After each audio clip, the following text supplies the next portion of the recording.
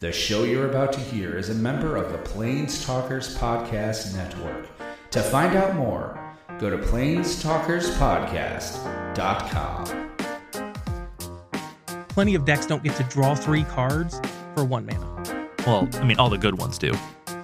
So we are proud members of the Planestalkers Podcasting Network, blah, blah, blah. Monday.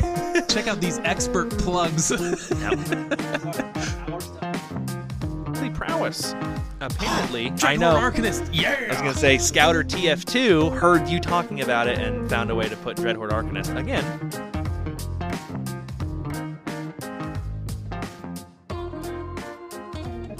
Hi, I'm Jake. And I'm Matt. And we are Cantrip Cartel. We're proud members of the Planestalkers Podcasting Network. And we're here to talk Magic. Matt, how you doing today? Oh, good enough. Ended up having to work today. Boo. Yeah, wasn't that big of a deal. I mean, do you really count what you do work? Barely. I have one direct subordinate, and I make him do everything. That's the goal. Yeah. You'd be proud. I called Noah today. There. Noah's his direct subordinate, not mine. Noah's actually my direct boss. Noah listens to every episode. Yeah. I think. And yeah, I needed help with something, and I called Noah instead. And Noah was like, 1, why'd you call me? You could have texted me. And I said, yeah, I know. And he's like, 2, you know Matt worked today, right? And I was like, yeah, I know. It's still supposed to start with him. Yep. But yeah, so, dicked around with work a little bit. Then came home, had to mow the lawn. My backyard's, it's not huge, but when it's basically the biggest lawn I would want to do with a push mower. So it still takes like 45 minutes to an hour of pushing. That's funny. And I've got the hill on mine. It takes me about half hour to do mine on my riding lawnmower, and I've got like 5x the yard you have. Yep. That's just how slow a push mower is. That's how slow a push mower is, and it's not even a particularly wide one. Mm-mm. And I think I need to sharpen the blade because I'm getting the mohawks. So like, do you need me to bring a grinder out? Sure. You don't have one, do you? No, I don't. You should just give it to me, and I'll take it home. It's easier to do on mine because I have a wall mounted grinder that makes it way easier. Like we can just take the blades off. Yeah. Cool. So, so I did that, and then I was playing Satisfactory, which I was playing when you came over. That's all Matt does is play video games. It is when I'm into one. Yeah. I kind of have like peaks and troughs of interest in anything, and it makes running a weekly podcast hard sometimes. I'm just like, ugh. But yeah, with Satisfactory, like it hooked me again. So like I've been super into that. Just been setting up transportation throughout our world with hypertubes, which are basically, if you've seen Futurama, that's how everyone moves around in Futurama within the town of New York.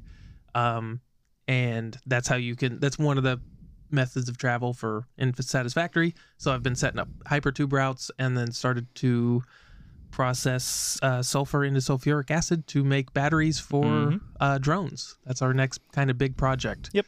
So Matt and our friend Ryan, mostly Matt's friend Ryan, but they've been doing all the, I guess you've building all the factory, kind of the grunt work, getting the factories going, getting everything running, and then I came in and did all of the like material organization and transportation. Yeah. So you've got like 5 or 6 separate factories running, and then I built one grand monorail that hits all of them, loads, unloads, distributes.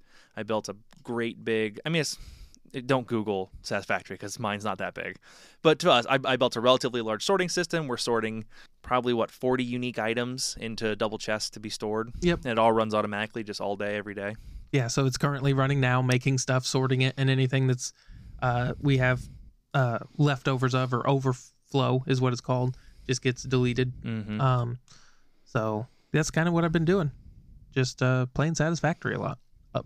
Pretty much with all my free time. That's mostly what I did over the weekend. I played a lot of Satisfactory with you. Sarah went and spent some time with one of her friends this weekend, so we spent most of a day on Satisfactory, and I even spent a lot of time while you weren't there, wrapping things up, optimizing, tuning, getting all that stuff done. Yeah, and it's a great game to have multiple people involved. I don't particularly like working on the exact same project with other people because no one is going to think exactly alike. Oh, I enjoyed it very much. Yeah, because I couldn't tell if you were trolling me or helping me.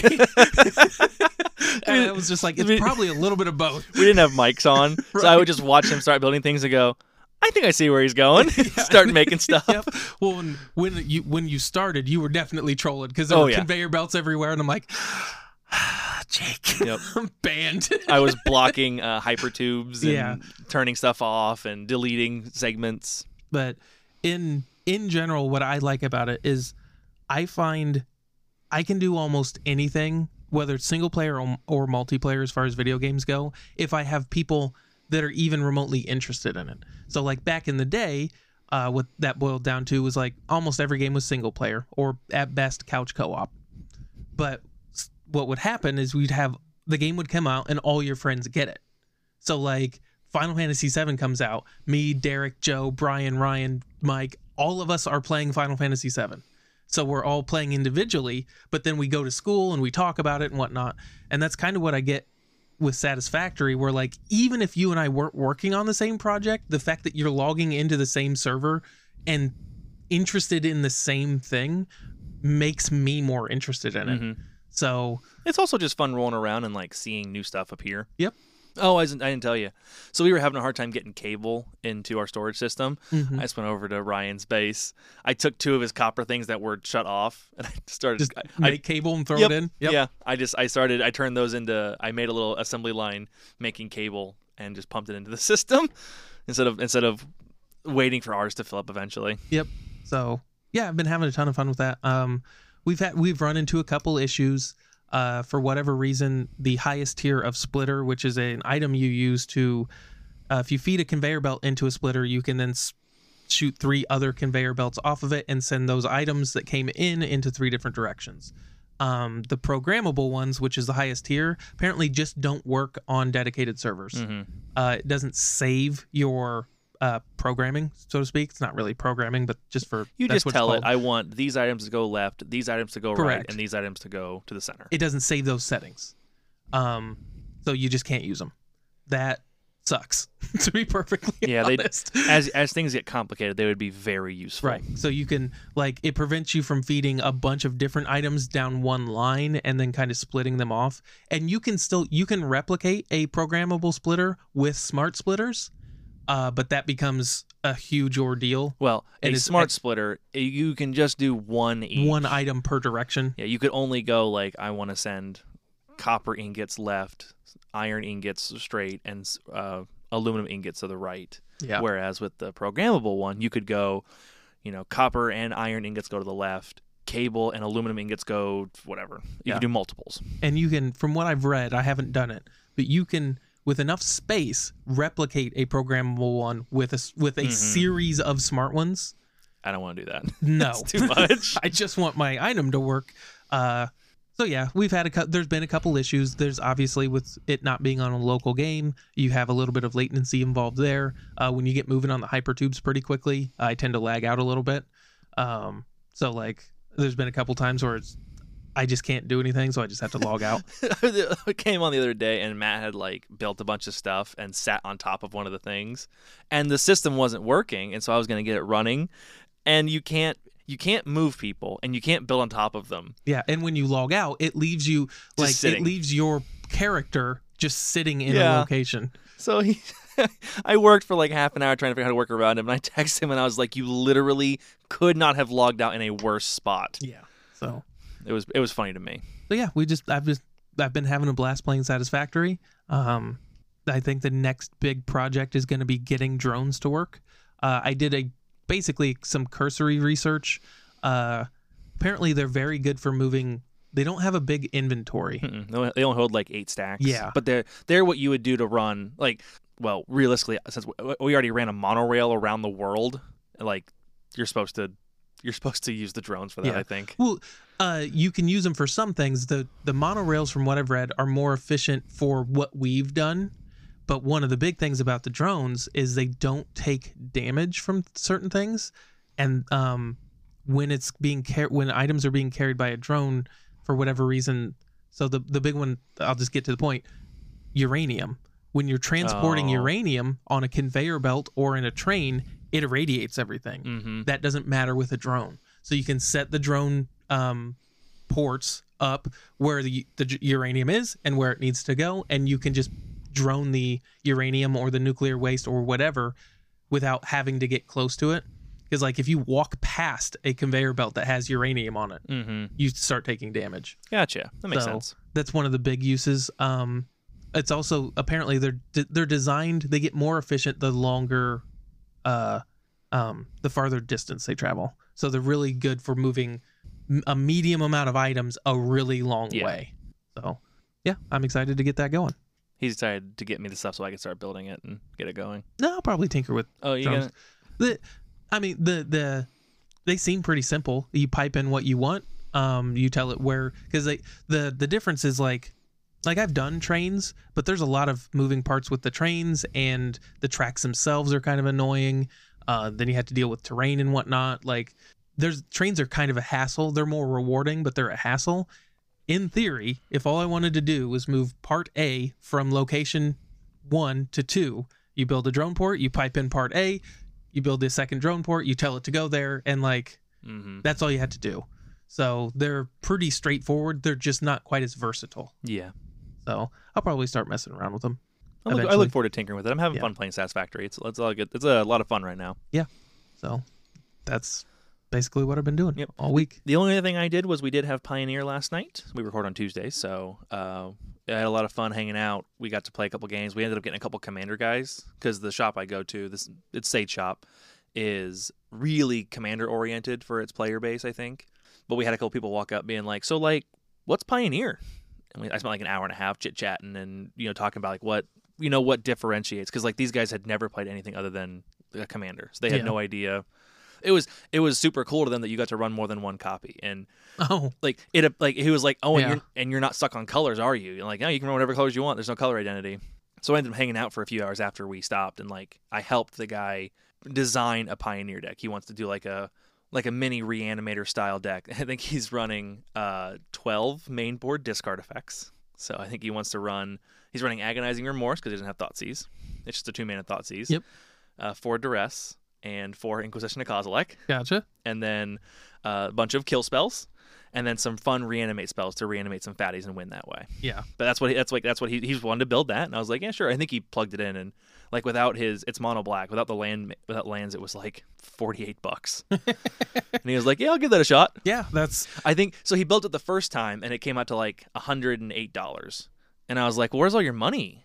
And it was like $75 in Thoughtseizes. Yep. And I was like, oh, yeah, just take those out. Yeah. And boom, now you've got... Well, especially if all you're doing is trying to like figure out if you enjoy playing 60-card decks. Yes. Well, as we were telling him, like, first of all, just proxy up a deck, guys. Like, because buying a deck is hard. Even though the decks are on the low end $50 up to $500, but even $50, like, I don't know if you're going to like it. Yeah. So just proxy a deck. Just go print some stuff out, proxy it up, and come play. We don't care. And I think we got... At least one of them, he'll probably be there, and the other one, he's thinking about proxying something up to come play. Cool. So working on growing. Matt and I are working on, it was my idea, but Matt's, I think, on board. We're going to try and start sponsoring our local Pioneer group. I'm definitely on board. Matt may or not be. I don't give a shit what he wants to do. Yeah. But I want to start, like, giving back to our local community. Obviously, if we had Legacy, I would want to, although I probably couldn't afford to sponsor a Legacy group. But we're trying to get Pioneer going, and so like the goal is that we'll start like chipping into the pot every week. If we start getting like a little $5 buy-in, if we can have 10 people, $50, we'll chop in like $50 to help kind of raise that pot and give people some more incentive to come play. So we're really looking forward to like growing our local Pioneer community, and I'd love nothing more than to see it like evolve into like people play some Pioneer, they decide to like it, maybe try Modern out. Guys, just proxy it up, it's fine. Maybe try Legacy out. Just proxy it up. It's fine. And I'd love to see this community grow and like get more and more people. Because if we can get Pioneer up to 10 or 15 people, if I can just find 3 or 4 of those people that are like, yeah, I give Legacy a shot. Now we could have like maybe 4 or 5 people playing Legacy every week. Then we get that to grow. Mm-hmm. We could start having proxy tournaments. Yeah. So like on top, I mean, I'm being very selfish. Like I'm trying to grow this because I want to get Legacy out of it. But I also just really enjoy getting to play Pioneer with people. So it's like everybody wins.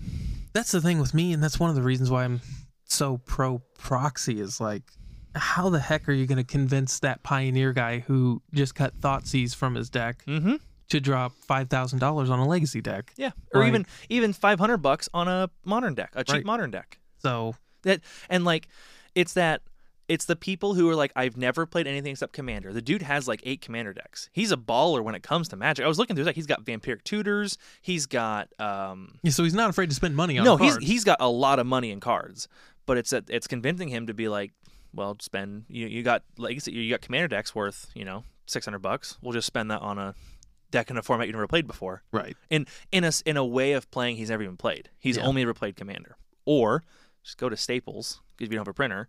Spend $10, print out a bunch of stuff, and put them in front of islands, and it's fine. Yep. Yeah, I'm really hoping that we can get something Although going you should out put of them in front of swamps because there's enough islands in Legacy. it. Well, right now we're just doing Pioneer, and it's fine. Put them in front of Lotus Fields. There you go. Alrighty, Matt, you ready to get going? Sure. So before we get started, I want to give a first shout out to our patrons.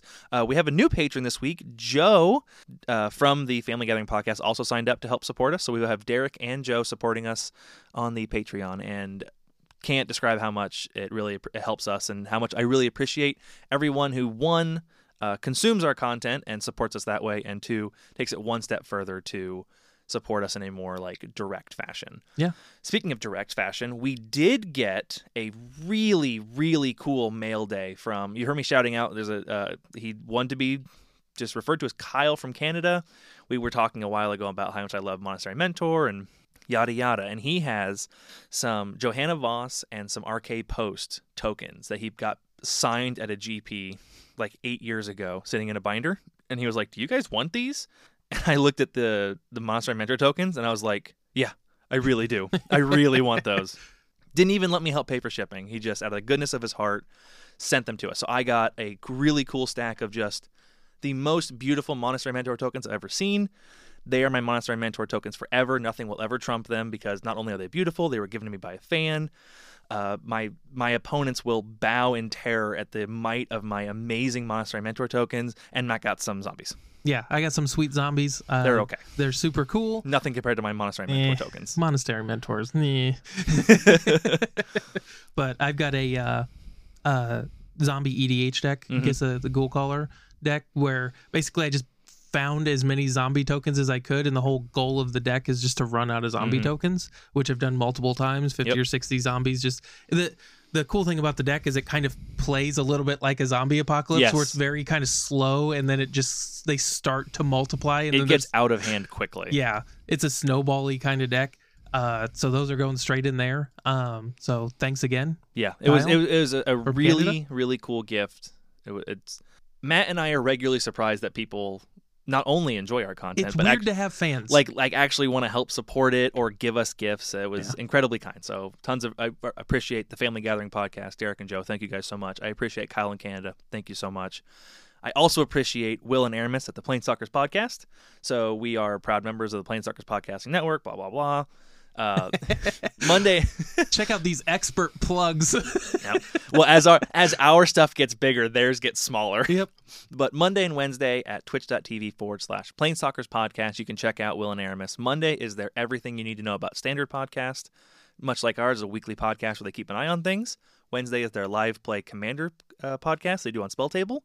Discord.planestalkerspodcast.com is where you'll want to go to keep an eye on any of that stuff, maybe join in a Commander game. Will is really adamant about getting new people in that haven't played and want to check it out.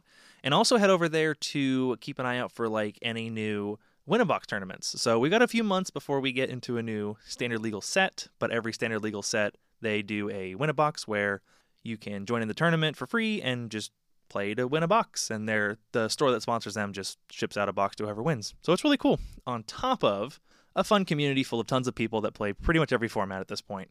Matt, is there anything I'm forgetting before we get going? No, I think we're ready to complain about Legacy. All right, Matt, how's Legacy looking? As a format for the whole weekend, not too bad. If you're looking at the challenge that we're going to talk about, it's not great. You could see the challenges had a 50-50 shot of being okay. So from the past couple weeks, it looks like if you just want to have fun with Legacy, play on Saturday. The Saturday meta looked really solid. There's still a decent amount of Delver, but it's not like oppressive. Like the Saturday one had 6 out of the top 32. That's still a lot, but not the end of the world. You know what I mean? And you've got like just to just as a contrast, we don't normally do this, but I just want to talk about it as a contrast. The top 8 is 8 cast elves, 4 color control, oops all spells, sneak and show, death and taxes, blue red delver, Jeskai control. So that's pretty diverse. 8 different decks in the top 8. Then we go to Sunday, which is what we're actually going to talk about. And then we've got Twinless Twin bringing it home with Jeskai control. We'll just do what we normally do. This is the Hull Breacher Days Undoing. Again, it's not quite as doesn't go quite as deep as the like dedicated Days Undoing decks, but it has it in there. Narset's is part of the Veil. Well, we usually see one of two. Either there's usually like 4 and 4, maybe 3 and 3. Yeah, like Hull Breacher and Narset. Or there's 1 and 1. Yeah. There's like 1 Hull Breacher, 1 Days Undoing, or maybe 1 Hull Breacher, 1 Narset one.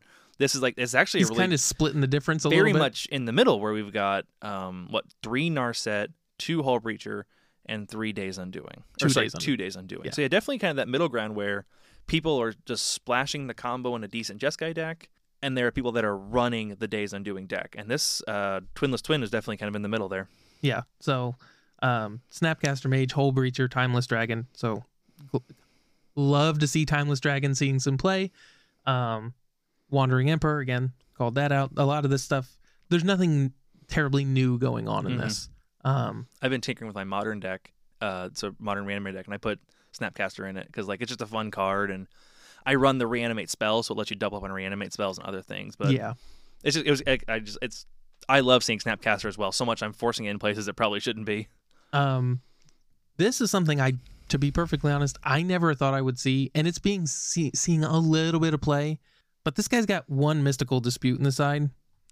Card's good. That just tells you how much blue is in this meta. Yeah. Where like people are now willing to pay for counter spells that aren't even hard counters because there's so much blue. In fairness, Mana Drain is a hard counter most of the time in Legacy. It's not a hard counter. You mean Mana Leak? What did I say? You said Drain, which is sorry. Well, no, I mean because Mystical Dispute's Mana Drain. No, it's Mana Leak. It's Mana Leak. Mana Drain's the one that you it get steals mana. Yeah, sorry, Mana Leak. Yeah, and those are, if I remember correctly, Mana Drain's actually banned in Legacy. Yeah, that's hilarious.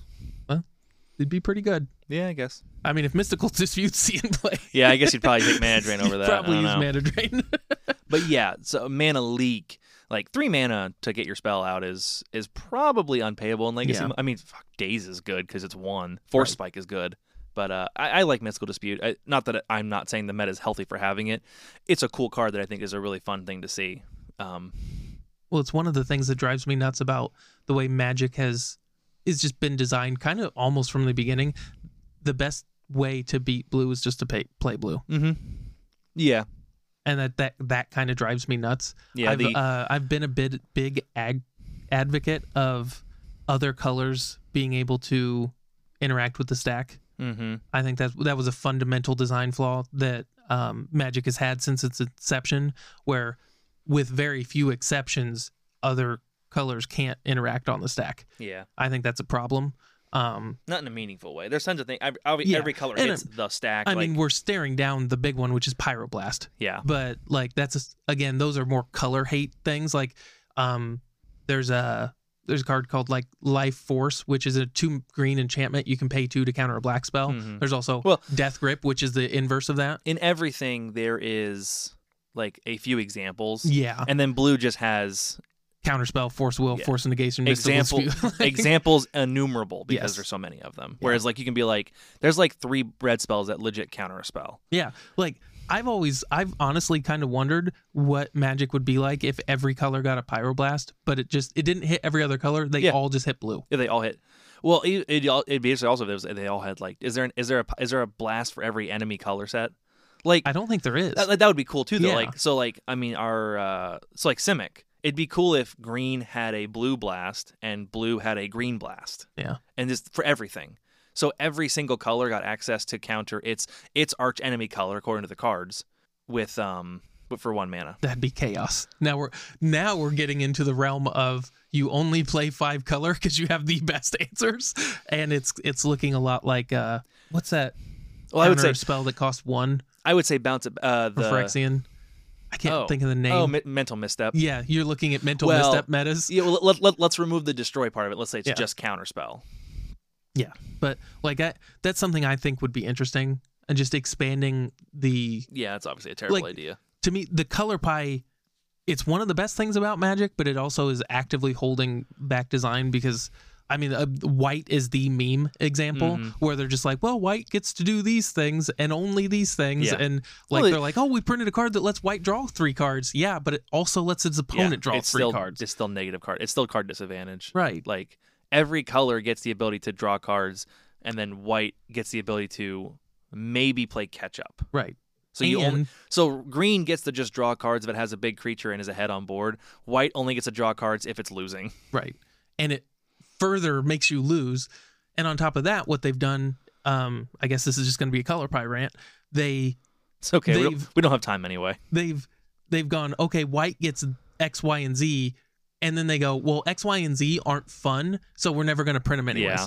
So they're like, oh, well, white gets taxing effects. Well, we can't have oppressive taxing effects. They get mass land destruction. They get mass removal. They get all these things, and then they just go, well, those effects aren't fun, so we're never going to print any good ones.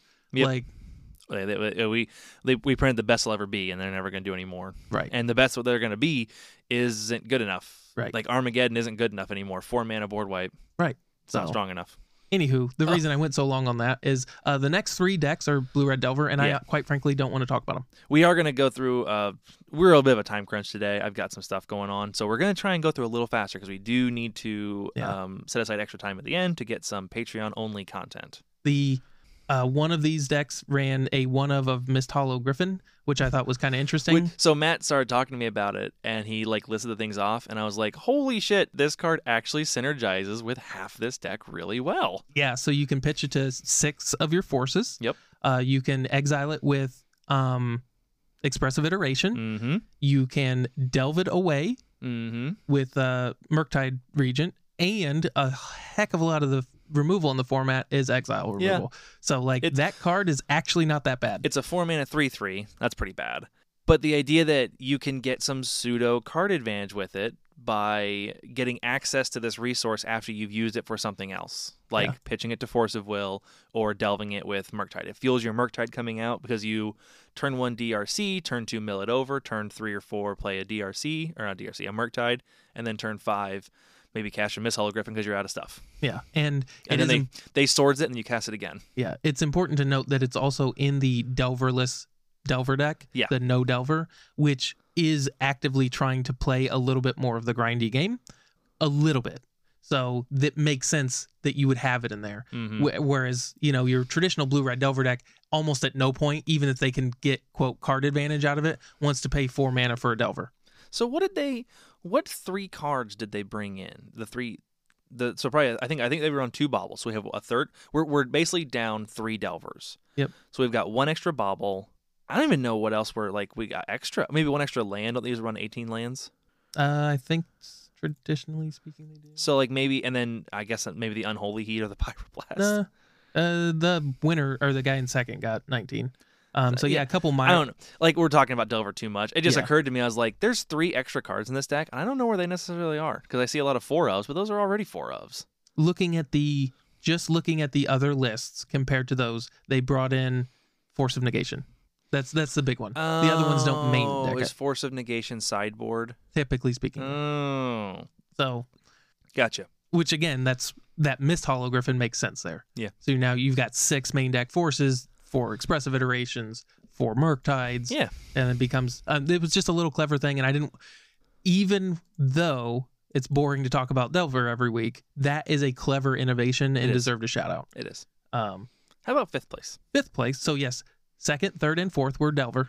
5th place, if I remember correctly, was Red Prison. And it's got I need to tell you a story. Gotcha. Go for it.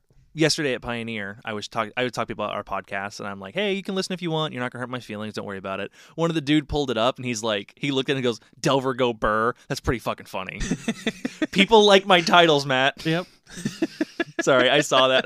Because I was going to, when you said that, I was like, Delver go burr. And I was like, someone else thought that was funny. Fuck you, Matt. People think I'm funny. Person thinks you're funny. I can confirm person thinks I'm funny. And he got one. And he's probably listening. I feel bad I forgot. I think he told me his name and I forgot. I'm sorry. But well, that just cancel it out. He's not your fan anymore. I'll see you on Monday, dude, and points to you. Yep. Anyway, 5th place. Yeah, so 5th place, we've got Mono Red Prison. This is the unlicensed hearse Fable of the Mirror Breaker build. That seems to be the standard now, which makes sense. Those 2 cards, in my opinion, are fantastic for this deck. The Fable just does all kinds of things. It potentially ramps you, gives you a threat, filters through cards, which this deck does not do otherwise, and then eventually... Card draw of any kind, even at a disadvantage, is good. Well, and especially... Well, it's not even necessarily a disadvantage, because, like, you're getting the other things, too. So, like... Yeah, it's true. You do draw 2, or discard 2 and then draw 2, but you've got a creature out of this, and so, I mean, you're kind of even. That's true. Whereas, like, Faithless Looting is card disadvantage, sort of. I mean, on paper, it's card disadvantage. It's never actually card disadvantage, but it's card disadvantage on paper. So yeah, the unlicensed hearse is exactly what this deck needed, I think. Just a good interaction because the graveyard's so important early on, and then a way to close out the game late. Yep, solid. Yeah, 6 Blood Moons, 2 Trinisphere, and 4 Chalice. The number of games you're going to start the game off without a taxing effect is, well, all that means you should have mulliganed again. Right. So I'm glad to see it. And yes, the Legacy needs more like hard taxes and hard stacks effects. Yep. Because that's how we need to. I shouldn't say we. I think that's a good way to try and hopefully chop Delver down is more stacks, more jail effects, more prison effects. Yeah, and while this particular tournament isn't a decent example of it, although there is one, what we've seen is the tournaments where Delver isn't doing good are the ones where Chalice is in play. Mm-hmm. So, like, again, that doesn't necessarily mean that the current metagame is great, but it's not unbeatable. Yeah. In 6th place... So you're saying we shouldn't ban anything? Sure. 6th place, it's listed as Esper Stoneblade. No, it's Esther now. Yeah, Esther. It's an old lady. Oh, I've got my cephalid breakfast. Yeah. So that's what this is. I'm gonna bring back my Thassa's Oracle. Yeah, so we're using Nomads of Encore and Cephalid Illusionist as the 1-2. There's a couple others like Shuko and whatnot. So, again, I have to tell a story again. I knew this deck existed. I've lost against it many times online. I never knew what Cephalid Breakfast was until you just said that. Yep. I never put together that it's called Cephalid Breakfast. Well, and it used to be a little bit more of a dedicated list. Because it runs Cephalid Illusionist. Yep. Again, I knew this deck existed. I knew how it worked. And I've heard people... That's one of those things where everyone mentions Cephalid Breakfast, and it's like... Well, I couldn't... a week or two ago, I couldn't remember the name of the deck, and I kept going, what was that called? Yeah. Like, I knew what it was, but I was like... And then it just popped in my head. What I was going to say was, it was one of those things where it's like, I feel like I should know this, and I don't, and now I'm too scared to ask. We're going to pull your legacy card everyone, if we find out that you don't know what Cephalid Breakfast is. Nope, you're not a legacy player anymore. Well, the cool thing to me is this deck was around... It really wasn't around a ton back when I started playing. Like, it had even kind of fallen out of favor then. But, so, like, just to point that out, on the right of the website, it's got, like, Cephalid Breakfast listed. And you're talking about, like, 2013, 2014, 2015. The one that's actually listed as Cephalid Breakfast was 07. Gotcha. So, like, this is exciting to me because it's a resurgence of an old deck. So it's kind of like when Doomsday came back into fashion, and when it was kind of a flash in the pan, but like High Tide was a thing for a minute. Not green High Tide, Side Norna. Yeah. I know what you're talking about, Matt. It makes a bunch of mana and it draws a bunch of cards. Seems like High Tide to me. Yeah. So you know what High Tide needs? Gaia's Cradle. Hell yeah. So yeah, I'm just excited to see Cephalid Breakfast. We have fans we can reference in our podcast now. We've made it. We have a repertoire. And there are people listening for the first time going, what the fuck, guys? Talk about the damn challenge. Yeah. Shut up, Jake. Let's talk about Cephalid Breakfast. What's that? Like I said, Nomads of Encore. It's a 1-mana 1/1. You can pay 0, redirect 1 damage from it to a creature you control. The way the actual text reads, it's like the next damage it would take to target creature. Mm-hmm. And since it costs 0, you can repeatedly target it. You can infinitely target a thing. Yep. Which is Cephalid Illusionist. Whenever it becomes a target of a spell or ability, mill 3. That's the important text. You mill 3, or you mill basically your whole deck. You're going to hit 3 Narcomoebas. You get to flashback Dread Return to get Thassa's Oracle. Win the game. Yep. That they've sandwiched that combo with an Esper Vial. Mm-hmm. And that's what's interesting here is this deck can... It's not going to play anything like Elves, but it reminds me a lot of Elves, where it has that like solid plan A and a solid plan B, and you just play whichever. Now, obviously, you're going to like lean in matchups towards different styles, but you have to kind of like play what your deck gives you. It's also a Yorion deck also. Yes, so it's like you have 80 cards. You've got this big pile of cards. You have room. Yeah. And there's going to be games where you are a bad Vial deck because you have these Cephalids or these Nomads stuck in your hand, but there's also games where you're going to be going Recruiter into Palace Jailer. Yeah. Or Recruiter into Glasspool Mimic on your Stoneforge Mystic, or who knows. Yeah. So it's just a super cool deck. I really, really enjoy the deck from a design perspective. And it runs on Earth, so I love it. Yeah, I mean, I'm trying so hard to make Esper Monastery Mentor work because I want to run on Earth. More mystical disputes. Maybe. Maybe. No, in the side, it's got more. I thought you were telling me to run more mystical disputes. Oh, that wouldn't hurt either. It probably wouldn't. Apparently, it's not hurting these guys. Yeah. Or ladies.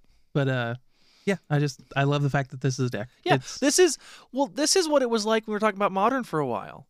Modern's a little worse right now. Although today was the challenge we're talking about today wasn't too bad, but it was just a lot of like, oh my gosh, that deck's a thing. Oh my gosh, that deck's a thing. It's really fun talking about things like, I don't know, Goblins in 7th. I know. And it's not like the best Goblin deck where it's Red Prison. This is straight Goblin Tribal. We also forgot this isn't even a Legacy Challenge. This was a showcase. Yeah, this is a showcase challenge. This was a big tournament. Yeah. So and 8th place is even cooler than this. I know 8th place is going to blow your freaking mind if you haven't seen it before you air this podcast. Yeah. We've got straight Goblins, red-black Goblins, mostly red. There's a couple black cards in here. We haven't talked about Goblins at all. So I kind of want to go not super deep on this, but go over some of the big things here.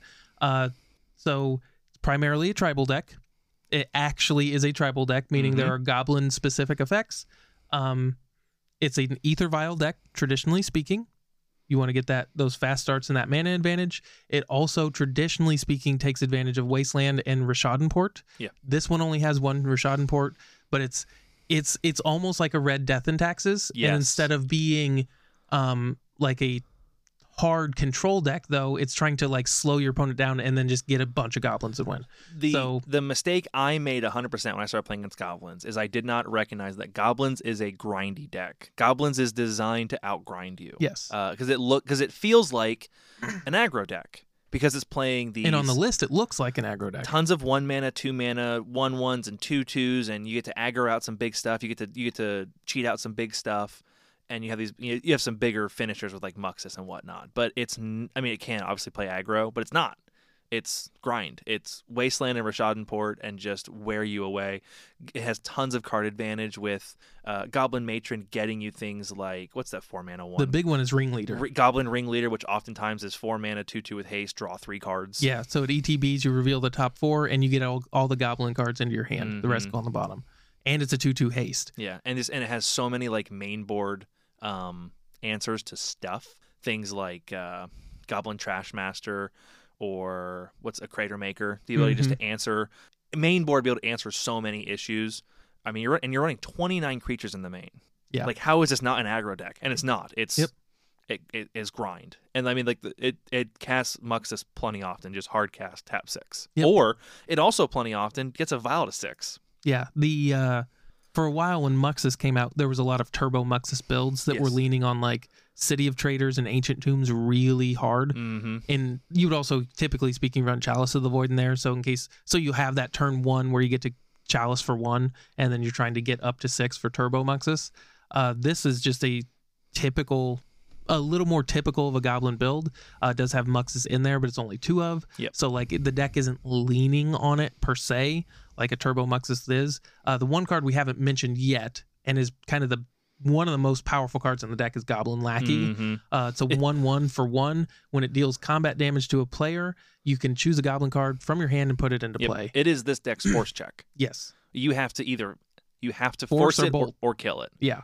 Which obviously it's susceptible to removal, but yeah, turn 1 Lackey connect is oftentimes game over. Yeah. Oh, absolutely. I mean, if you go turn 1 Lackey connect Muxus, GG. But even things like a matron or getting your ringleader or like that kind of stuff is huge. Not to mention you can just get some of the more expensive stuff that's like the Goblin Lord. So if you get a Trash Master out and you don't have to pay 4 for that, that's a huge advantage in and of itself. Yep. So yeah, I couldn't be more happy to see goblins. They've kind of been, not in like a gameplay perspective, but from like a lore perspective, Elves nemesis forever. But I love tribal decks. I've said it multiple times. Yep. So actual tribal decks are one of the best things to do in Magic, in my opinion. Muxus is one of those, another card where it's like, that card is way too good. Muxus is way too strong, but it's totally fine because it takes a lot of restrictions to get there. Right. You have to, it only matters if you're playing goblins. And a lot of them. Yeah. Like it's not like Red Prison amount of goblins where you have Rabble Master and the other guy, War Boss. Yeah. Like that's not enough goblins. You need 29 freaking goblins. Yeah. You have to be running a goblin deck, and even then, he's still beatable. He's just very, very good. Yep. And you do get bad flips. Yeah. But like, it's just, that card is so strong. And he still costs 6, too. And he does still cost 6. Sometimes he costs 1. Could you imagine if Allosaurus Shepherd cost 6? How broken that card wouldn't be? Right. We do have Unlicensed Hearse and Fable of the Mirror Breaker as well. That's the thing is like those in the current meta, if you expect the game to go long and you're trying to win through the red zone, I think you should probably consider Unlicensed Hearse. I thought about it. I bought my wife one of the. I think I told my wife's a mortician, so I bought her like a super pimped out version. I didn't buy any more, and I kind of wish I had. Yeah, I'm debating like running it in the sideboard of my like Azorius or Jeskai control decks as Graveyard Hate. Yeah, like because it's good Graveyard Hate that I can. I mean, for me personally, like Monastery Mentor his self cruise it, or Snapcaster cruise it, and when you can, I've seen a couple games in Modern where like it just goes unchecked for 6 turns while they're like battling, and then it's like, oh yeah, take 12. Right. And the big thing with me, it's Unlicensed Hearse is going to be one of those cards where its power waxes and wanes a little bit based on graveyards. Graveyards have almost never been better. Let me counter that with slow graveyards have never been better. Slow graveyards have never been better. Yeah. And this card is fantastic against slow graveyards. Yes, it is. Obviously, there were times when, Reanimator was the only thing to be doing. This does jack shit against Reanimator, mostly. Yeah. But that's not what we're fighting right now. We're fighting Murktides. We're fighting DRCs with Delirium. This card's good. Well, and one of the reasons why I think it's seeing play both in Prison and this, it's a little better against Reanimator when you can drop it on turn 1. Like in a traditional deck, like if you have to wait till turn 2 to play it, then it's kind of like, eh. Yeah. But a lot of these decks are going City of Traders. Yes. And then all of a sudden that's live. Like getting 2. Yeah, if you're on the play. And they're targets, that's good. If you're on the play with Ancient Tombs, it's not bad. And even on the draw, you might be fast enough. Yeah. Yeah, because I mean, Reanimator doesn't go off every game on turn 1. In fact, a lot of times it's not even the best play to go off on turn 1. A guaranteed turn 2 is almost always better than a risky turn 1. Yeah. Especially with Grizzlebrand. They just win so big. Like, if I can guarantee that I'm going to get it on turn 2, then I'm probably just going to wait. So, especially against something like Goblins, if you didn't see the hearse, you might feel comfortable waiting a turn or 2. You're going to go, oh, well, I don't care, but it's Goblins. Yeah. So, Fable of the Mirror Breaker, I'm a little... Not... That one, to me... Hey, it makes Goblin. It makes a Goblin. That's synergy, man. It does filter a little bit, but like this deck doesn't have quite as much trouble finding what it needs because between matrons and ringleaders. I think it's just but that you do have like every single one of these spells, with the exception of like 4 of them, is like if you copy it, it's so good. And that to me is the thing is like the floor on this card is high enough that like it almost justifies the ceiling. Like if that makes sense. Like this card is like just solid. So like. There's almost no downside to running it, and then the upside is bonkers. Like you wouldn't run like if 1 and 2 were just mediocre, you wouldn't run this card. You know what I mean? Like the once a turn Kiki Jiki isn't good enough. Well, it's if the rest of the card sucks. I think it is. The problem is it's once a turn Kiki Jiki 4 turns from now. That's the part that kind of kills that card. Yeah, but you also get real acceleration with you make a little 2/2 goblin that when it attacks make a treasure. Right. Usually good for 1 treasure. Yeah. And then the ability to sort through and dig is decent. Yeah, and for sure. And it doesn't cost 5 because like goblins have on and off just straight up ran Kiki Jiki. I've never been a fan of that. I just don't think he does enough. He doesn't do enough, and you have to commit 5 mana to him. Yeah, and like that's really hard. I mean, for 6 mana, you could do Muxus. In case somebody knows what Muxus does, because it's not playable in a lot of things. It's a 6 mana 4/4. When it ETBs, you look at the top 6 cards, and then you get to put in any goblin that costs 5 or less, just straight into play. And then also, when it attacks, it gets +1/+1 for each other goblin you control. Yeah, it's real. This is one of those cards that you can only make tribal. Yes. Like if that just said creature, yeah, it'd be insanely broken. Yes. There would be decks. I mean, Turbo Muxus, if it just said every creature comes into play, there would be decks dedicated to it. Yeah. There would be Turbo Muxus. Well, no, there decks. wouldn't, because they'd be banned. Yeah, probably. Probably. Because that like the card's good enough, and it just says goblins. Yeah. I mean, imagine if you were, you start ramping it out, flickering it. Yeah. Ugh. Bring it home, Matt. Not blue. Let's wrap this thing up. We're running long, and we got to be quick today. Another one that we've never seen before on the podcast. It's been a deck. If you've been familiar with Legacy, you know that it's real. Another deck with 34 creatures too. Slivers. I fucking hate slivers. Slivers. Without a doubt, my least favorite creature type ever made. 5-color slivers. Yep. Like, this is amazing. We've got Gale Rider for flying, Plated Sliver for toughness, Striking Sliver for first strike, Cloud Shredder, which is 2 mana but gives flying and haste, Crystalline for Shroud, Hibernation for bouncing it back to your hand to protect him, which is the big thing there. Like, single target stuff, and then like he protects the Crystalline Sliver a little bit, and then the Crystalline Sliver protects it. And then in worst case scenarios, it does protect at least some against board wipes. Muscle Sliver for size, Predatory Sliver for size, Sinew Sliver for size, and then Siphon Sliver for lifelink. Turns out they just printed 3 different muscle slivers. Yep. And then we've got another Ether Vial deck and 1 Unlicensed Hearse. Yep. Kind of what I was saying. You got Cavern of Souls.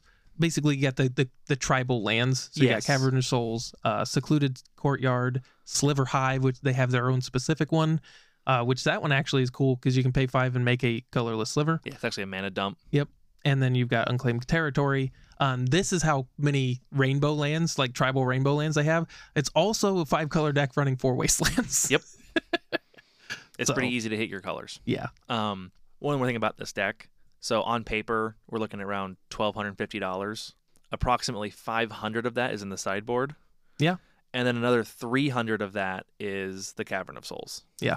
So which I'm really hoping we'll see a reprint in the coming Double Master. We've got Double Masters 2 coming out. I think Cavern of Souls is primed for a reprint. Like $80 or $90 piece. Yeah. Like it's just like this deck. So you pull that $500 from the sideboard out, we're looking at $700. You pull those Cavern of Souls down to maybe $20 a piece instead of $80. We're looking at like a $500 deck. Yeah. That came in 8th. That top 8 at a showcase. Yeah. So congratulations. Yeah, that was pretty awesome. This is a pretty cool deck to see.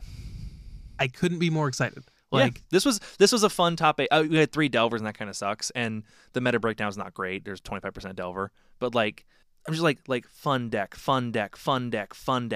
to talk about. Yeah. So more of this, please. More of this, absolutely. Going over the metagame summary, like you said, we do have 8 of the top 32, the perfect 25% Blue-Red Delver. Again, we've got a couple variants in there, but whatever. 5 just listed as other, so you're gonna looks like Slivers is gonna be one of those, just on decks that it doesn't categorize well. These mono red decks, we've got a couple of them. Yeah, it doesn't have Red Prison or anything like that listed either. Then we've got Jeskai Control with 4, Stoneblade. Looks like the Cephalid Breakfast actually, that counted as Stoneblade. We could have also had an actual Stoneblade. Yeah. So 13th place was also Cephalid Breakfast. So gotcha. At least 2 of the 3 are Cephalid. Gotcha. And then 8 cast with 2, and then a bunch of 1-ofs, including elves. So, we're still in there. Most played cards. Force of Will's down to 62%. Ooh, yeah. Geez. Brainstorm's down to 56. Yep. And then Ponder's 56. Expressive Iteration 34. Swords to Plowshares 31. Mm-hmm. Top creatures, DRC, Murktide Delver, Simian Spirit Guide, so there's your Red Prison. Yeah. And Goblin Rabble Master, there's your Red Prison as well. That's kind of crazy. 2 Red Prison decks or cards making it into the top 5 creatures. Yep. And then the top spells, the same thing as Force Will, Brainstorm, Ponder, Expressive Iteration, Swords to Plowshares. So outside of the Delver Menace, Legacy looks fantastic. To be like, if you just cut that in half, and just threw in a smattering of, like, realistically, the only thing I'm noticing is, like, and this makes perfect sense, combo is really kind of on a slump. Yeah, but combo was in the limelight for a little while too. Yeah. Like, it's as long as we see that we keep rotating through, I'm okay with that, because we had a while there for Reanimator was everywhere. There was something else that was really common, but like there were Doomsday was everywhere. And so now we've pivoted more towards control decks. Yeah, we've got with the Delver. No Doomsday in the top 32 of this. No Show and Tell. 1 Ad Nauseum. 1 Dredge. So, like, again, I don't even particularly like playing against combo decks, but they are a vital part of the meta. I like them being there. And that's and we've got like 3 combo decks in this top 32. Yeah, and that's firmly because of Blue-Red Delver. Like, Blue-Red's best matchup is those combo decks. And the meta in general also has pivoted towards these prison decks. Yeah. That just is, you're just fucked if you're playing combo, because you've got Delver, who's really punishing you for trying to combo, and Prison, who just laughs in your face with turn 1.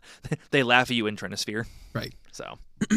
So yeah, Legacy doesn't look too bad. Let's pop to Modern. We'll try and go through a little quickly. Again, we're trying to rush through this, but too much fun stuff to talk about. So, Modern on Sunday, first and second place are 4-color elemental lists. Conus brought it home in first place with a Yorion 21 creature elemental list, running 3 Ephemerate, running the 8 Planeswalkers, and running a Titania, Protector of Argoth. So this is a Risen Reef package, so we're seeing some real elemental tribalness there. And, we've talked about whether or not we can call it tribal. Like, it's like the Risen Reef is the only tribal payoff you're getting. In my opinion, it's enough to call this deck moving towards a tribal deck, because you do have a ton of elementals and legitimate elemental payoff with Risen Reef. But I could see it going both ways for sure. But yeah, 3 Ephemerate, 4 Eladamri's Call. Other than that, the deck looks pretty much what we expect to see every week. I don't see anything on here that's really. The Obsidian Charm on the main is one of those that bounces in and out. It's just so strong, though. It's even at 5 mana, these decks are prepared to go long with the Icefang Coatls, with the Solitudes, get the game into the late game, and then Obsidian Charm can come in and just snipe a really important land, especially if you're flickering it to get a couple lands out of the way. Yeah, and having mainboard hate against Tron, while in an 80-card deck, it is. You do get games that you would not have won otherwise, just because you can race to that Obsidian Charmaw. And the 2 Besage obviously give you a lot more game in that match as well. But yeah, anything you see here that's I'm just blatantly missing? No, I don't see anything new. Yep, these are pretty similar. Like the Titania of Argoth is also kind of that. That's like a flex slot we've seen where you're running that 5 mana 5/3. It probably is that like borderline win more that just like, but also has the effect of pulling you out of games you had no right winning. And it's just like, the fact of the matter, it's just a really good card. It can be. I mean, my argument to that would be it's 5 mana. It better be. Yeah, but like 5 mana with a fetch and you can put 10 power on the board. And that is important. But yeah, like I think a lot of games your Titania will just be a win more if you draw it. But there are those handful of games where you rip Eladamri's Call. You've been stocking your fetches like a good Magic player should, and you can Eladamri's Call. Put 15 power on the board and you're back in this. Yeah. The only downside with her is she's 5 mana and she's got 3 toughness. Yeah. But to me that's important that your card, if you're going to run a maybe bad card and bad in playing situations that have that kind of ceiling. That's the kind of ceiling I'm talking about. Yeah. When like I need my card to have a high ceiling. The ceiling on Titania is it's turn 8, I top deck it or Eladamri's Call, and I put with her 20 power on board. Your turn. Yep. All of a sudden, your Ragavan and whatever isn't that scary anymore. Let's take a peek at that second Elementals list just in case because Elementals is who knows. Yeah, it's slightly different. It does have Risen Reef. Magus of the Moon instead of Titania. Yeah. Actually, beyond that though, they look really similar. Yeah, there's a little different in the mana fixing territory. We've got Utopia Sprawls in this one, but like some of the spells are floating around that are a little different. Like extra ephemerate. Only one oath. The creatures is definitely, we've lost 3 or 4 creatures, including the Titania, including the Icefang Coatl, but same plan. The Charmaw's also gone, for what it's worth. But yeah, same plan. Third place, a relatively difficult deck to play, Yawgmoth combo. So we've got the traditional everything I expect to see. For what it's worth, we don't have Snake Lady, whatever her name was. Yep. What's her name? Hepatra. We've got the Blood Artist. We've got Blood Artist and what's its name? We don't have. What's the 3 black? The traditional. Traditional win con with this deck is, I can't remember what it's called. It's like black. Geralf's Messenger. Yeah, Geralf's Messenger. That's our traditional win con. So is this deck's win con literally Blood Artist and that's it? Other than beats? That's a really bold move. Because I mean, like, it literally looks like if I can, if I can remove your Blood Artist in any way, you can't, other than drawing a ton of cards. And I mean, obviously you got strong beats, but you don't win on the spot, which is like this deck's one of the highlights of this deck is you just go Yawgmoth win. Yeah, the Essence Warden does allow you to dig really deep. That's true. So like at that point, you get infinite digs, wouldn't you? Yeah, like obviously you have to worry about mana because you're still trying to cast your spells. But if you have the Essence Warden out, it's still you're probably gonna draw enough cards to probably win the game anyways. Because you're gonna have the perfect. You could sculpt the hand to survive a turn or two. But yeah, I mean, without that Blood Artist, you don't get the combo win. Yeah, or the Geralf's Match. Yeah, and the Geralf's Match are being just out of the deck entirely because it's not uncommon to see them run a Blood Artist and Geralf's Messenger, having that flexibility, but to have just one, bold indeed. Third place was Yawgmoth. Fourth place, so 4th and 5th, I was talking to Matt about, it's kind of funny. 4th is labeled Azorius Control, and 5th is labeled Jeskai Control. When you look at the decks side by side, they are like card for card the same deck, with the exception of 1 or 2 cards, except the Azorius Control doesn't run any red pips in the side, and the Jeskai Control one runs a red pip in the side. Yeah, it runs a Crumble to Dust. Yeah, which oddly enough has Devoid. Also, it doesn't even have a color. Yeah. Which I thought was kind of funny. Yeah. So, like, 4th and 5th were basically Azorius Control lists. The red pips in these decks are made up by 3 Fire and Ice, and then maybe 1 Crumbling Dust in the side. Yeah. Other than that, this is the control list that has. We usually see the 2 Solitudes and the 7 to 9 Planeswalkers. This is running 3 Snapcaster Mage. Both of these are, which is kind of an interesting choice where most of our control deck has been moving away from Snapcaster and the insane value you get from it. But both of these pilots decided that Snapcaster was worth running. Snapcaster is another one with Double Masters 2 coming out. Please, God, reprint Snapcaster Mage. That card's like $50. I guess maybe 40. Yeah, but he's 40. It hovers between $40 and $55, and it's like, please reprint this card. But yeah, 7 Planeswalkers, 3 of the 3 Fairy, 2 of the 5 Fairy, 2 Wandering Emperor, and then 8 counter spells, essentially 6-ish removal spells, Fire and Ice and the Prismatic Ending, 2 Supreme Verdict, and then some Deluge to draw, or to sweep, a couple dress downs, and then, your main close in this game are going to be the Hall of the Storm Giants, or maybe Solitude Beats. Again, this is one of those things where, like, 1 Hall, it's not a lot. And it's not hard to get your Hall answered. We talked about, I think, last week, how I've played against Hall a lot on Arena, and Ward 4 isn't that much. By the time you can tap... Or it's Ward 3. 7. Yeah, Ward 3 isn't that much, because if you can tap 7 or it'd be 6 and I probably it's effectively 7. I probably have lands. 6-ish mana as well, and so I can find some way to kill it. I mean, the Fatal Push is 1, so for 4 mana I can push it. Like, again, this is one of those, like, I feel like this deck wins to concedes a lot, where, you've got your Teferi Hero of Dominaria on like 6 loyalty, you've plussed it twice, you got tons of mana, you're discarding the hand size half the time, and your opponent's like, I'm never gonna win. Well, little did you know, neither were they. Right. But it's also one of those things where it's like, Aspiring Spike says, what sanity points are important, what's your sanity worth, and it is important to recognize when you've lost a game of Magic. Yeah, especially in game 1. That's the big thing. Yeah. If you're in game 1 and they get ahead like that, you want to Save time. Save time for the next game. Yep. Fifth place was also that Azorius Control, technically Jeskai. Again, almost card for card the exact same list. Like literally one or two of here that are different. That's basically it, though. Sixth place is literally Matt's affinity list. Yep. I mean, with the exception of maybe one or two cards, but like they're not even running the baubles. Like this is literally almost your list. So why don't you take a look at this and tell us what you think? Yeah. I don't think you were running the Ginger Brute. Actually, I did have one. Oh, did you pick one up? Yeah. Oh, I had one when we played. I just never drew him. It's only a 1/of. But he's effectively unblockable. Yes. For a 1/1. I guess Urza Saga. Oh, so you could. So Urza Saga can go get him, and then you can throw on what's your big old fat enchantment? Cranial plating. The cranial plating and make an unblockable big. Yeah. So he's really cool. Also, he's cute as hell. Yeah. He's a gingerbread cookie. Yeah.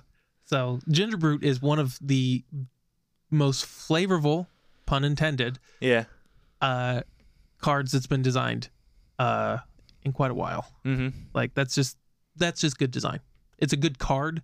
It's not broken in any way. It sees play in a couple decks where it's legal, and it's solid. It's just well designed card. Ginger Brute's great. If you haven't seen him, he's a 1-mana 1/1 with haste. You can pay 1, and then he can only be blocked by creatures with haste. And he also is a food. He's also a food. So you could pay 2, tap, sacrifice, gain 3 life. So you could eat the gingerbread man. Yep. Then you've got like Memnites and Ornithopters for just free creatures to get your affinity count up. Frogmites and Frogmite, Mirror Enforcer, and Sojourner's Companion as your affinity payoffs, along with Thought Monitor and Thoughtcast as other affinity payoffs to draw cards. So these are all feeding into each other. Then you got a bunch of cheap utility artifacts down here. Basically, they're good, and they're also Urza Saga targets. Correct. So you've got Welding Jars, regenerating your dudes, Ether Spellbomb, fantastic Urza Saga target, just being able to bounce like a Murktide Regent or something. Relic of Progenitus, again, Murktide Regent. The great thing about a lot of these is they also cycle. So that's one of the reasons why I personally would run one Mishra's Bauble. Yep. Like after playing it, a lot of times what you want your Urza Saga to do in this deck is just draw you a card. And the ability to do that, like a lot of times, like, you get your Spell Bomb. Yeah, bouncing something is great. Sometimes you just need a card, and Bauble is the best one at that. Yep. Shadow Spear, again, another Saga target. Springleaf Drum for acceleration. Cranial Plating to beat face. Yep. Well, you can't get cranial plating. Yeah, that's not a Saga target, but this cranial plate. I'm just going down the list. Oh yeah. And then you got a Nettle Cyst, which is basically a cranial plating with living weapon.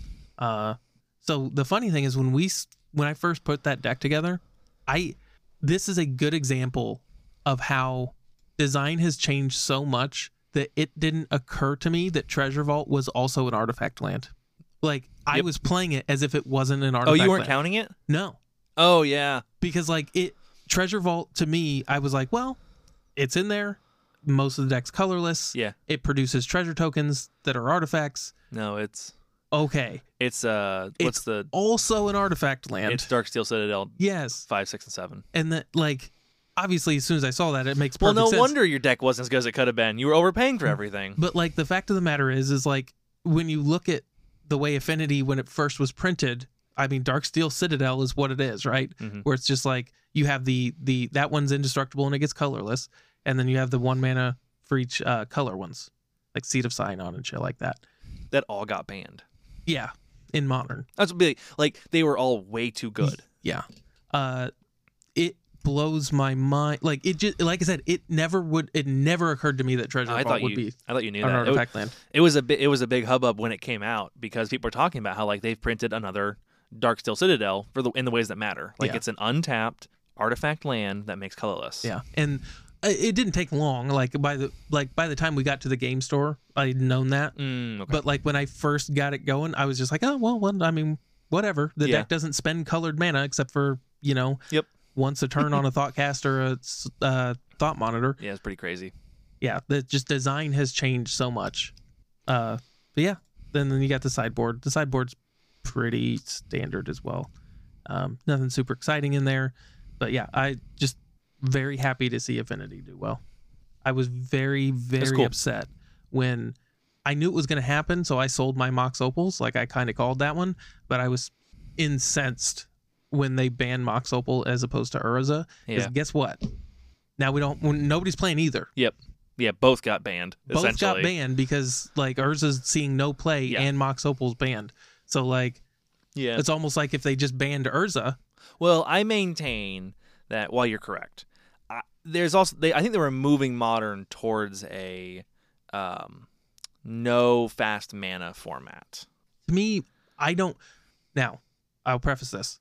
This was all before Urza Saga. You cannot have Mox Opal and Urza. I just thought, like, do you think Urza Saga would have got Mox Opal banned? It would have either got itself banned or Urza Saga banned. One of the two. Because when it just tutored out a Mox. But, like, when it was happening, to me, Mox Opal isn't the same as other fast mana. It has very restrictive things. Yeah. It doesn't go in just any deck. It was basically seeing play in one deck. Yeah, because it does nothing unless you've got 3 other specific spells. It's kind of the Muxus or Allosaurus Shepherd of Moxes, right? Now, it's probably a little bit better, relatively speaking, but, like, you have to build a specific type of deck to use this fast mana. So, I mean, that's all irrelevant because as soon as Urza Saga got printed, I was like, well, it's a good thing Mox Opal's not legal. Yeah. And to be fair, they might have known that, and that's why they made the choice. That could have been a part of it, yeah. They could have seen that like, writing on the wall. It's already broken as heck with Urza Saga, and with Urza, and we've got Urza Saga coming around the bend. So which one of these two are we going to pick if we know that Mox Opal's going to get banned by Saga anyways? Yeah. So 7th place is an Indomitable Creativity list. I've seen a lot of these lists in the past, like, 6 months, getting several different things. I saw a really cool one that would get Velomachus. It would Indomitable Creativity into Velomachus, and then the idea was to keep taking infinite turns with, like, time warp effects. But this one obviously does not. It obviously to you.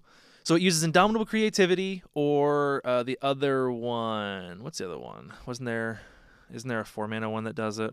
I guess they're not running it. I thought there was a 4-mana one that did it. But Indomitable Creativity, red, X. Destroy X target artifacts and or creatures. For each permanent destroyed this way, its controller reveals cards from the top of their library. Until an artifact or creature card is revealed, exile that card. Those players may put the exile cards onto the battlefield. So you sack a creature or an artifact, and then you run through your deck until you hit a creature or an artifact. And you're only... It sounds a lot like Cascade-style decks. Yes. And the way you break a Cascade-style deck is you make sure you always hit something really, really good, like Sarah's Emissary or Emrakul, the Aeon Torn. Yeah. So Sarah's Emissary comes in, gives you and your creatures protection from a card type. Clearly the worst hit most of the time, but it's still pretty good. And Emrakul, obviously 15/15 protection from spells.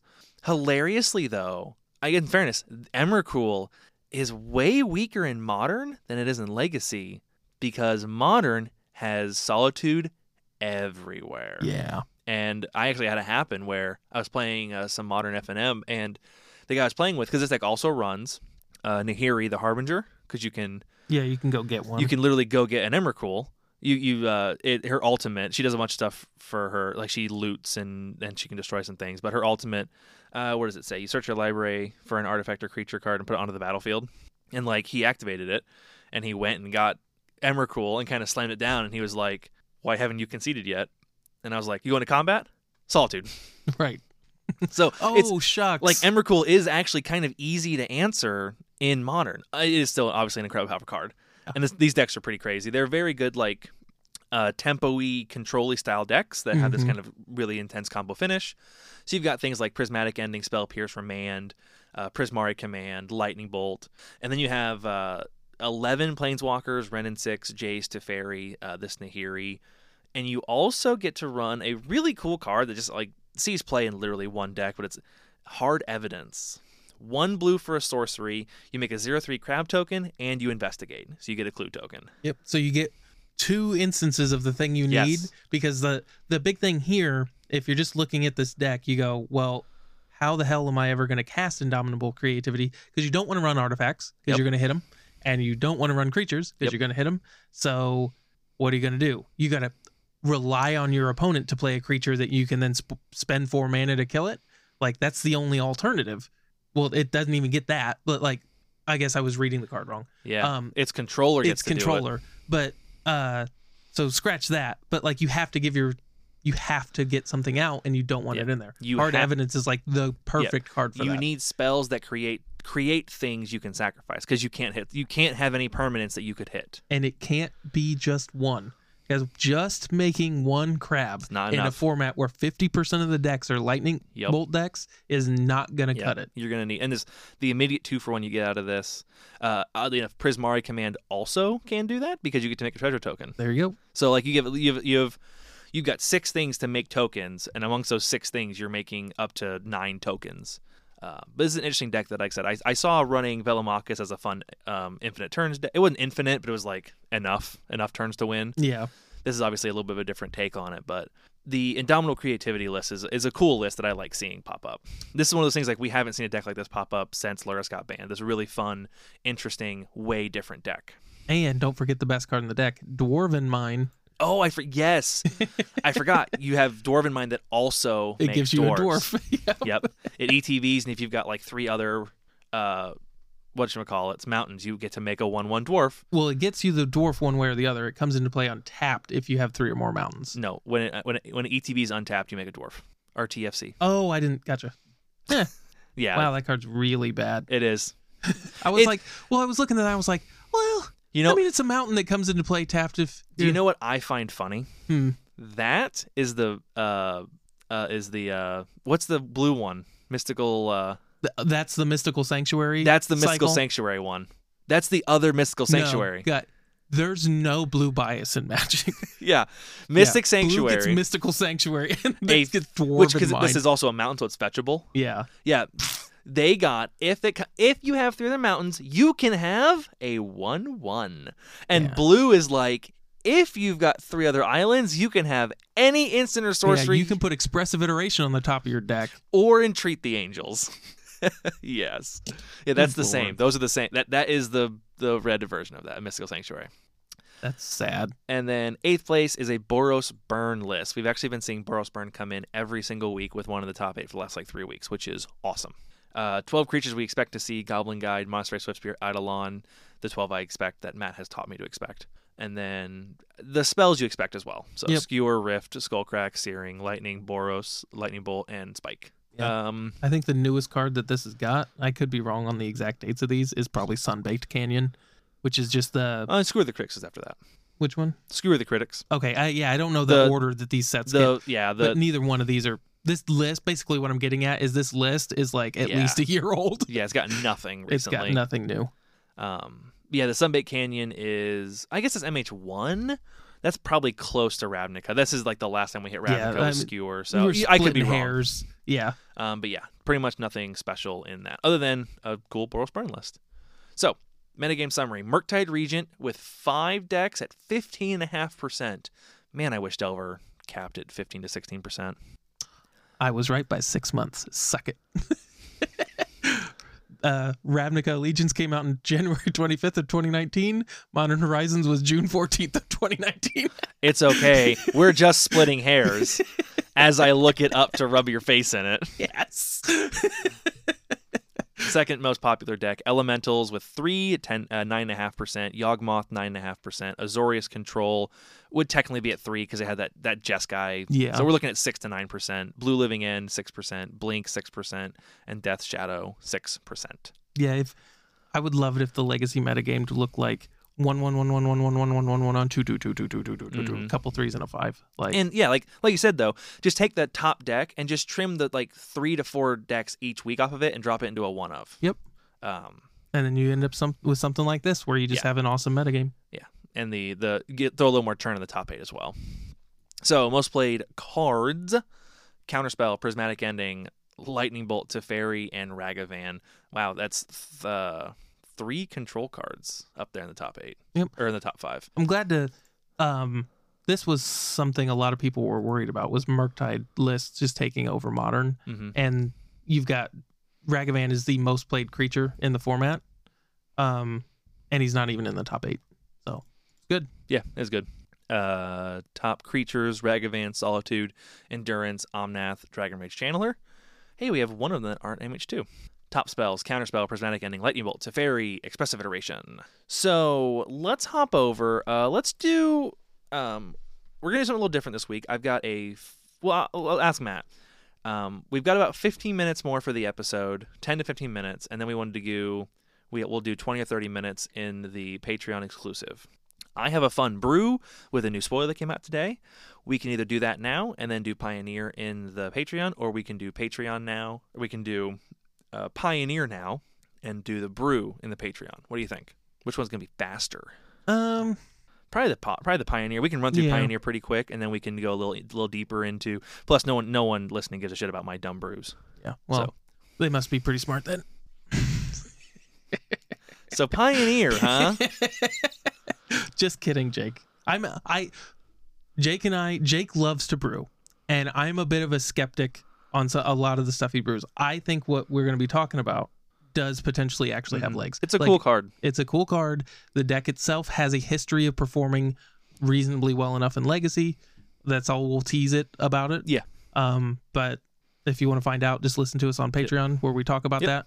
But yeah, let's go to Pioneer. So we'll run through the decks pretty quickly. So we'll try and do 10-15 minutes on Pioneer this week. So we've got in first place Rakdos Midrange with Zerk. So I want to take a look here before I commit to it. So this is not Rakdos Sack, which is the Rakdos deck that I see do the best on various YouTube channels I watch. So this is just like Rakdos value. I mean, it's called Rakdos Midrange, but it's just like good value cards. Things like Graveyard Trespasser, Bone Crusher Giant, Blood Tithe Harvester, a nice 3/2 that makes a treasure token. Croxa, a very good finisher, endgame threat. Card's obnoxious in a good way. It's strong. It's everything Uro should have been. And then you've got Kalidas, Trader of Get, as your final creature there. I was gonna say 4-mana Chandra, but that's like 5 of them. So Chandra, Torch of Defiance, and Sorin the Mirthless. So you got the red Jace. Is a little more interesting pickup that we don't see as much in these decks. Like Sorin the Mirthless is making a lot of waves in Standard, but I haven't seen him making waves in Pioneer yet. So he comes in. His +1 is you get to Dark Confidant, essentially, but you get to choose. So you look at the top card, and then you may reveal it, take damage equal to its CMC, and put it in your hand, or you don't have to. Yep. And then his -2 is he makes a 2/3 black vampire with flying and lifelink. He makes a vampire Nighthawk. Without Death Touch, unfortunately. Oh, really? Yeah. Good Lord. I know. Come on. That was too much. Now, I would probably be, if the people who know me, I'm probably the last person you'd expect to go, like, hey, make a Planeswalker a little better. But come on, guys. I know. We couldn't give Vampire Nighthawk Death Touch, really. Whatever. Yeah. Especially at 4, like, it's 4 mana and the minus. I know. I get that he was probably designed after the Oko fiasco, so maybe they didn't want to. They probably were like, well, we should probably not push Planeswalker super hard. But like, what we don't know is he used to cost 3. Yeah. Give that guy Death Touch. Come on. I know. And then you can always just ban him later. Yeah, that's the mentality, or at least it was for about a year and a half. Yeah. And then -7 is it deals 13 damage to any target. You gain 13 life. That's either never going to happen or it ends the game. Yep. And then in your spells, we've got some hand disruption. We've got a lot of hand disruption and a lot of removal. That's all these spells. They're either getting in your hand or they're killing your creatures. And Fable the Mirror Breaker. So just doubling up on these. Again, insanely high value creatures. What's better than 1? 2 of them. Yep. Other than that, that's basically the list.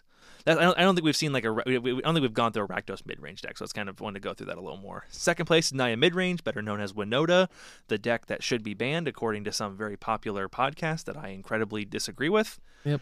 Not the podcast on its entirety, just the idea that we have to ban Winota because, Winota has a good matchup against mid-range and aggro. Don't get me wrong, I get that it has a pretty bad matchup against combo decks and control decks, but it's good against 2 archetypes, so we should probably ban it. Jake's not salty about this at all. No, I get that it's... Dude, I've had 4 fucking decks banned. I know. Well, hey, at least with Winota, this is the thing that drives me nuts. Like, I could understand Winota. Like, I don't like it. I don't agree with the impulse to keep banning stuff. Hidden Strings is nowhere. At least they didn't talk. They didn't talk about Hidden Strings directly in the podcast. See, that's I'm talking of. What you're going through right now is every time someone talks about banning Allosaurus Shepherd. Yeah. Where I'm like, what the hell, guys? Yeah. Oh, is my card not fun for you to play against 1 in 20 fucking matches? Right.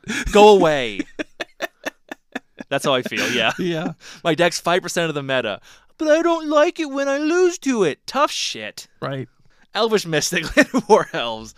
This is the deck. Yeah, this deck. It's running the Blade Historian. If I was going to build this deck, I would 100% put at least 1, maybe 2 Blade Historian. Yeah. I think that card is such a great hit. It's a 4-mana 2/3 that gives your attacking creatures double strike. Yeah, try to be broken, guys. That's what you need to be doing. Yes. I mean, if you think about if you can attack with 3 and we'll just sculpt it, but if you were to hit fucking Tovolar's Huntmaster and Blade Historian, you now have a 6/6 and a 2/3 with double strike. That is and that's we're quickly approaching what was going to be a rough attack to GG. Fable the Mirror Breaker, Seeker's Chariot, Eldritch Evolution. Nothing in here special, I don't think. Third place is a Boros aggro list. So we've seen some what's the word, Matt, when they cast a spell? Prowess. We've seen some prowessy lists. This isn't really prowess. Apparently, I know. Arcanist, yeah. I was going to say, Scouter TF2 heard you talking about it and found a way to put Dreadhorde Arcanist, again, one of the most broken cards ever printed, into a Pioneer deck. So we've got Favored Hoplite, which is whenever you cast a spell that targets it gets a +1/+1 counter and prevents all the damage that would be dealt to it. So you can build it. You got Monastery Swiftspear, Soulscar Mage, Dreadhorde Arcanist, Illuminator Virtuoso, so a 2-mana 1/1 with double strike. Ooh, he's good. And when it becomes the target of a spell or ability, you connive. So anytime you target him, you get to draw 1, discard 1. If you're discarding spells this way, he's getting bigger, so he's already a double striker. So those are good stats. 2 mana for double strike and the ability to grow. That gets out of hand quickly. Yeah. And then 10th District Legionnaire, a 2-mana 2/2 with haste, and whenever you target it gets a +1/+1 counter, and you scry 1. So this is like tribal pump spells. This might be my deck. Yeah. Well, this is how Dreadhorde Arcanist was I think this is how Dreadhorde was designed in a this is what they designed him to do. Is you play because there's tons of 1-mana pump spells in every format. You play Dreadhorde, you pump him, you get to pump him again or pump something else. I'm really this is obviously I don't know Pioneer well enough to brew in the traditional sense because I don't have a encyclopedic knowledge of the format. But when I was on social media talking about this in our Facebook group and the Discord and stuff, Dreadhorde Arcanist to me is it's absurd that it doesn't see play. It's worth looking at. Now, obviously what we had talked about and I came to realize is there's no cantrips that are worth it. The ceiling is only as high as what you're getting. And that's kind of obvious. And obviously with Pioneer, the ceiling is much lower than it is in Legacy because the cantrips are the big ones. Yep. And you also don't have Lightning Bolt, but this is really exciting to me. And one of the cool things about it. So I don't normally money is an issue. Money is finite. Money's finite, and it's not an issue. So I don't want to drop $700 on a deck and hate it or not like the format or it gets banned because people are still talking about banning cards. In fairness, probably closer to $400 or $500. But still, the ones I was looking at were the upper tier of them, and I don't have. The problem is I don't have hardly any of the cards because I never buy packs. Yeah, you have some of the mana bases probably. The mana base I have I have 4 Sacred Foundries. I have 4 Inspiring Bandages. Yep. I would need to buy a couple of the flip lands, and we're good to go. Yep. That's where most of the money is too. Yeah, that's what I mean. This deck is $211, and 160 of it is cards I already have. So look at these $1, $4. These are play sets. $5. I already have Monastery Spears. That's hilarious. I already have Dreadhorde Arcanist. Yeah. You should build this and come to Monday Night Pioneer. I might actually. Yeah, throw it together. To be perfectly honest, this. And here's one more point for this deck. It's gonna shit all over mine. This deck's gonna wreck you. Yes, it is. You're not gonna do anything for 4 turns straight? Cool. Take 4. Take 5. Take 9. Cool. So, yeah, Game 2? This is probably the first deck that really, there was, with Pioneer, there's, a lot of decks that I was oh, well, that's similar to something I've played before. I mean, this is, it's not totally unique, but, this is something that no other format has. Yep. This deck is unique to Pioneer. Yeah. This archetype is unique to Pioneer. And B, it gets to use a couple of the cards I really wanted to use. Yeah. And it's cheap. So it's ticking a lot of boxes for me. So I don't know if it's legal, but you should look into this. So favorite hoplite. There is another card that it's heroic. So it was in the same set, so it should be legal. Instead of it getting +1/+1, it makes 1/1s. Yeah. You should think about that. Well, that's the whether or other not you want to thing. go tall or wide. For anybody who doesn't know, Jake has a feather EDH deck. One of my favorite EDH so decks. like I've seen a lot of these type of effects around. So this tribal target. yeah.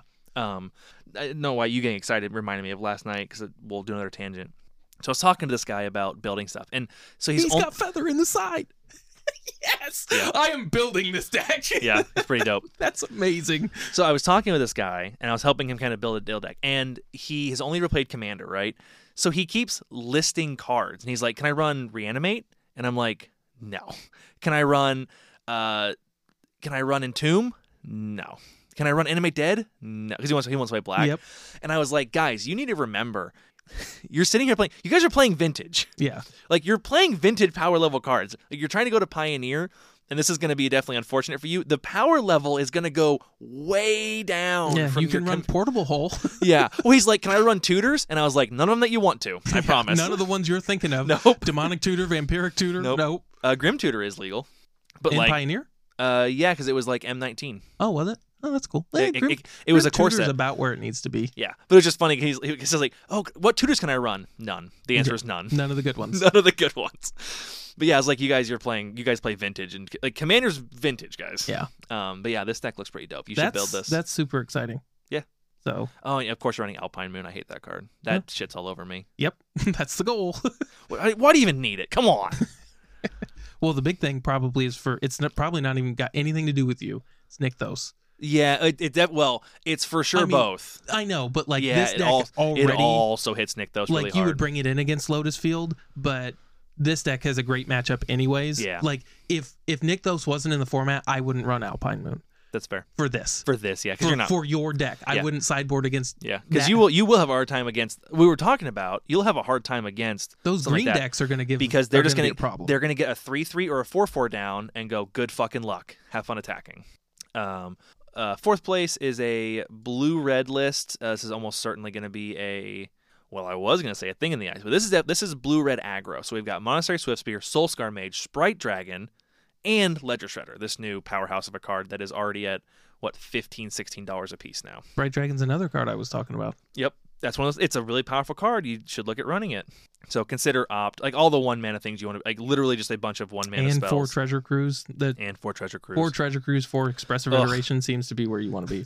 I had my. I was playing against a thing in the ice deck there, and I had my dig through time Narset reversaled. Oh. Oh, I know. And then on his turn, he played Treasure Cruise. I was like, did you just concede? I was like, "Fuck you, dude." It felt bad. I'm trying to go these quickly. Fifth place was Mono Blue Spirits. This is pretty close to the Mono Blue Spirits list you actually get out of the box. Obviously, there's some additions here, some upgrades, but like Otawara and Brazen Borrower, but pretty close to what you're going to be getting out of the box for Mono Blue Spirits. Mono Green Ramp. This is that Nykthos list we were talking about a minute ago where you're just slamming these like 3-mana 4/4s and 5-mana 5/6s, 2-mana 0/3s, and a bunch of Planeswalkers that give you insane mana advantage and pips for your Nykthos. And 8th place was another Mono Blue Spirits list. So, metagame summary. Hey, that deck that we should probably ban podcast I'm talking about, Naya Winota, was 9% of the meta. 3 of the top 32. It's probably too good. We should probably ban that because it's not fun to play against. Boros Aggro in 3rd place. Mono Green Ramp. It's not 3rd place. 3 decks. Mono Green Ramp 3 decks. Red Aggro 3 decks. 9.5% each. And then Mono Blue Spirits with 2, and then a bunch of 2s and 1s. Most played cards. Most played cards. Swiftspear, Consider, Soulscar Mage, Ledger Shredder in 5th, which Ledger Shredder definitely belongs in this Pioneer format. Oh, for sure. Like it maybe could be Legacy. It might be Modern. Definitely Pioneer. Basically, the way I look at it is the further back you go, the worse it kind of gets. The worse it gets, yeah. Top creatures, Swiftspear, Soulscar Mage, Ledger Shredder, Elvish Mystic, Llanowar Elves. It's kind of funny. Llanowar Elves and Elvish Mystic are usually 1st and 2nd. Now they're 4th and 5th. Top spells, Consider, Opt, Play with Fire, Reckless Rage, Mystical Dispute. Alrighty, I think we got everything. Let's kind of get to our wrap up because we got to get this sweet bonus content. And I'm actually excited to talk about this brew with you. So, as we wrap our episode up today, again, thank you to our patrons, Derek and Joe at the Family Gathering Podcast. With their subscription to our Patreon comes a plug every week that you guys should check out the Family Gathering Podcast. We've actually worked with Derek many times. We were on the Family Gathering Podcast a month or two ago. It's a really great podcast where they get with their kids and they do a lot of Pauper and Commander-oriented stuff, but it's all about getting their kids into Magic and kind of learning Magic with them again. That's a lot of fun. The Planestalkers Podcast over at twitch.tv/Planestalkers Podcast. Monday for Standard, Wednesday for Commander, discord.planestalkerspodcast.com. Check them out for playing in those Commander games, being a part of a great community, including our community, and maybe getting into some win-a-box tournaments where you could just win a free box of whatever new Standard legal set is coming out. You want to hit us up, cantripcartel@gmail.com, at Cantrip Cartel on Twitter, Facebook group Cantrip Cartel, Instagram Cantrip Cartel. We're Cantrip Cartel everywhere.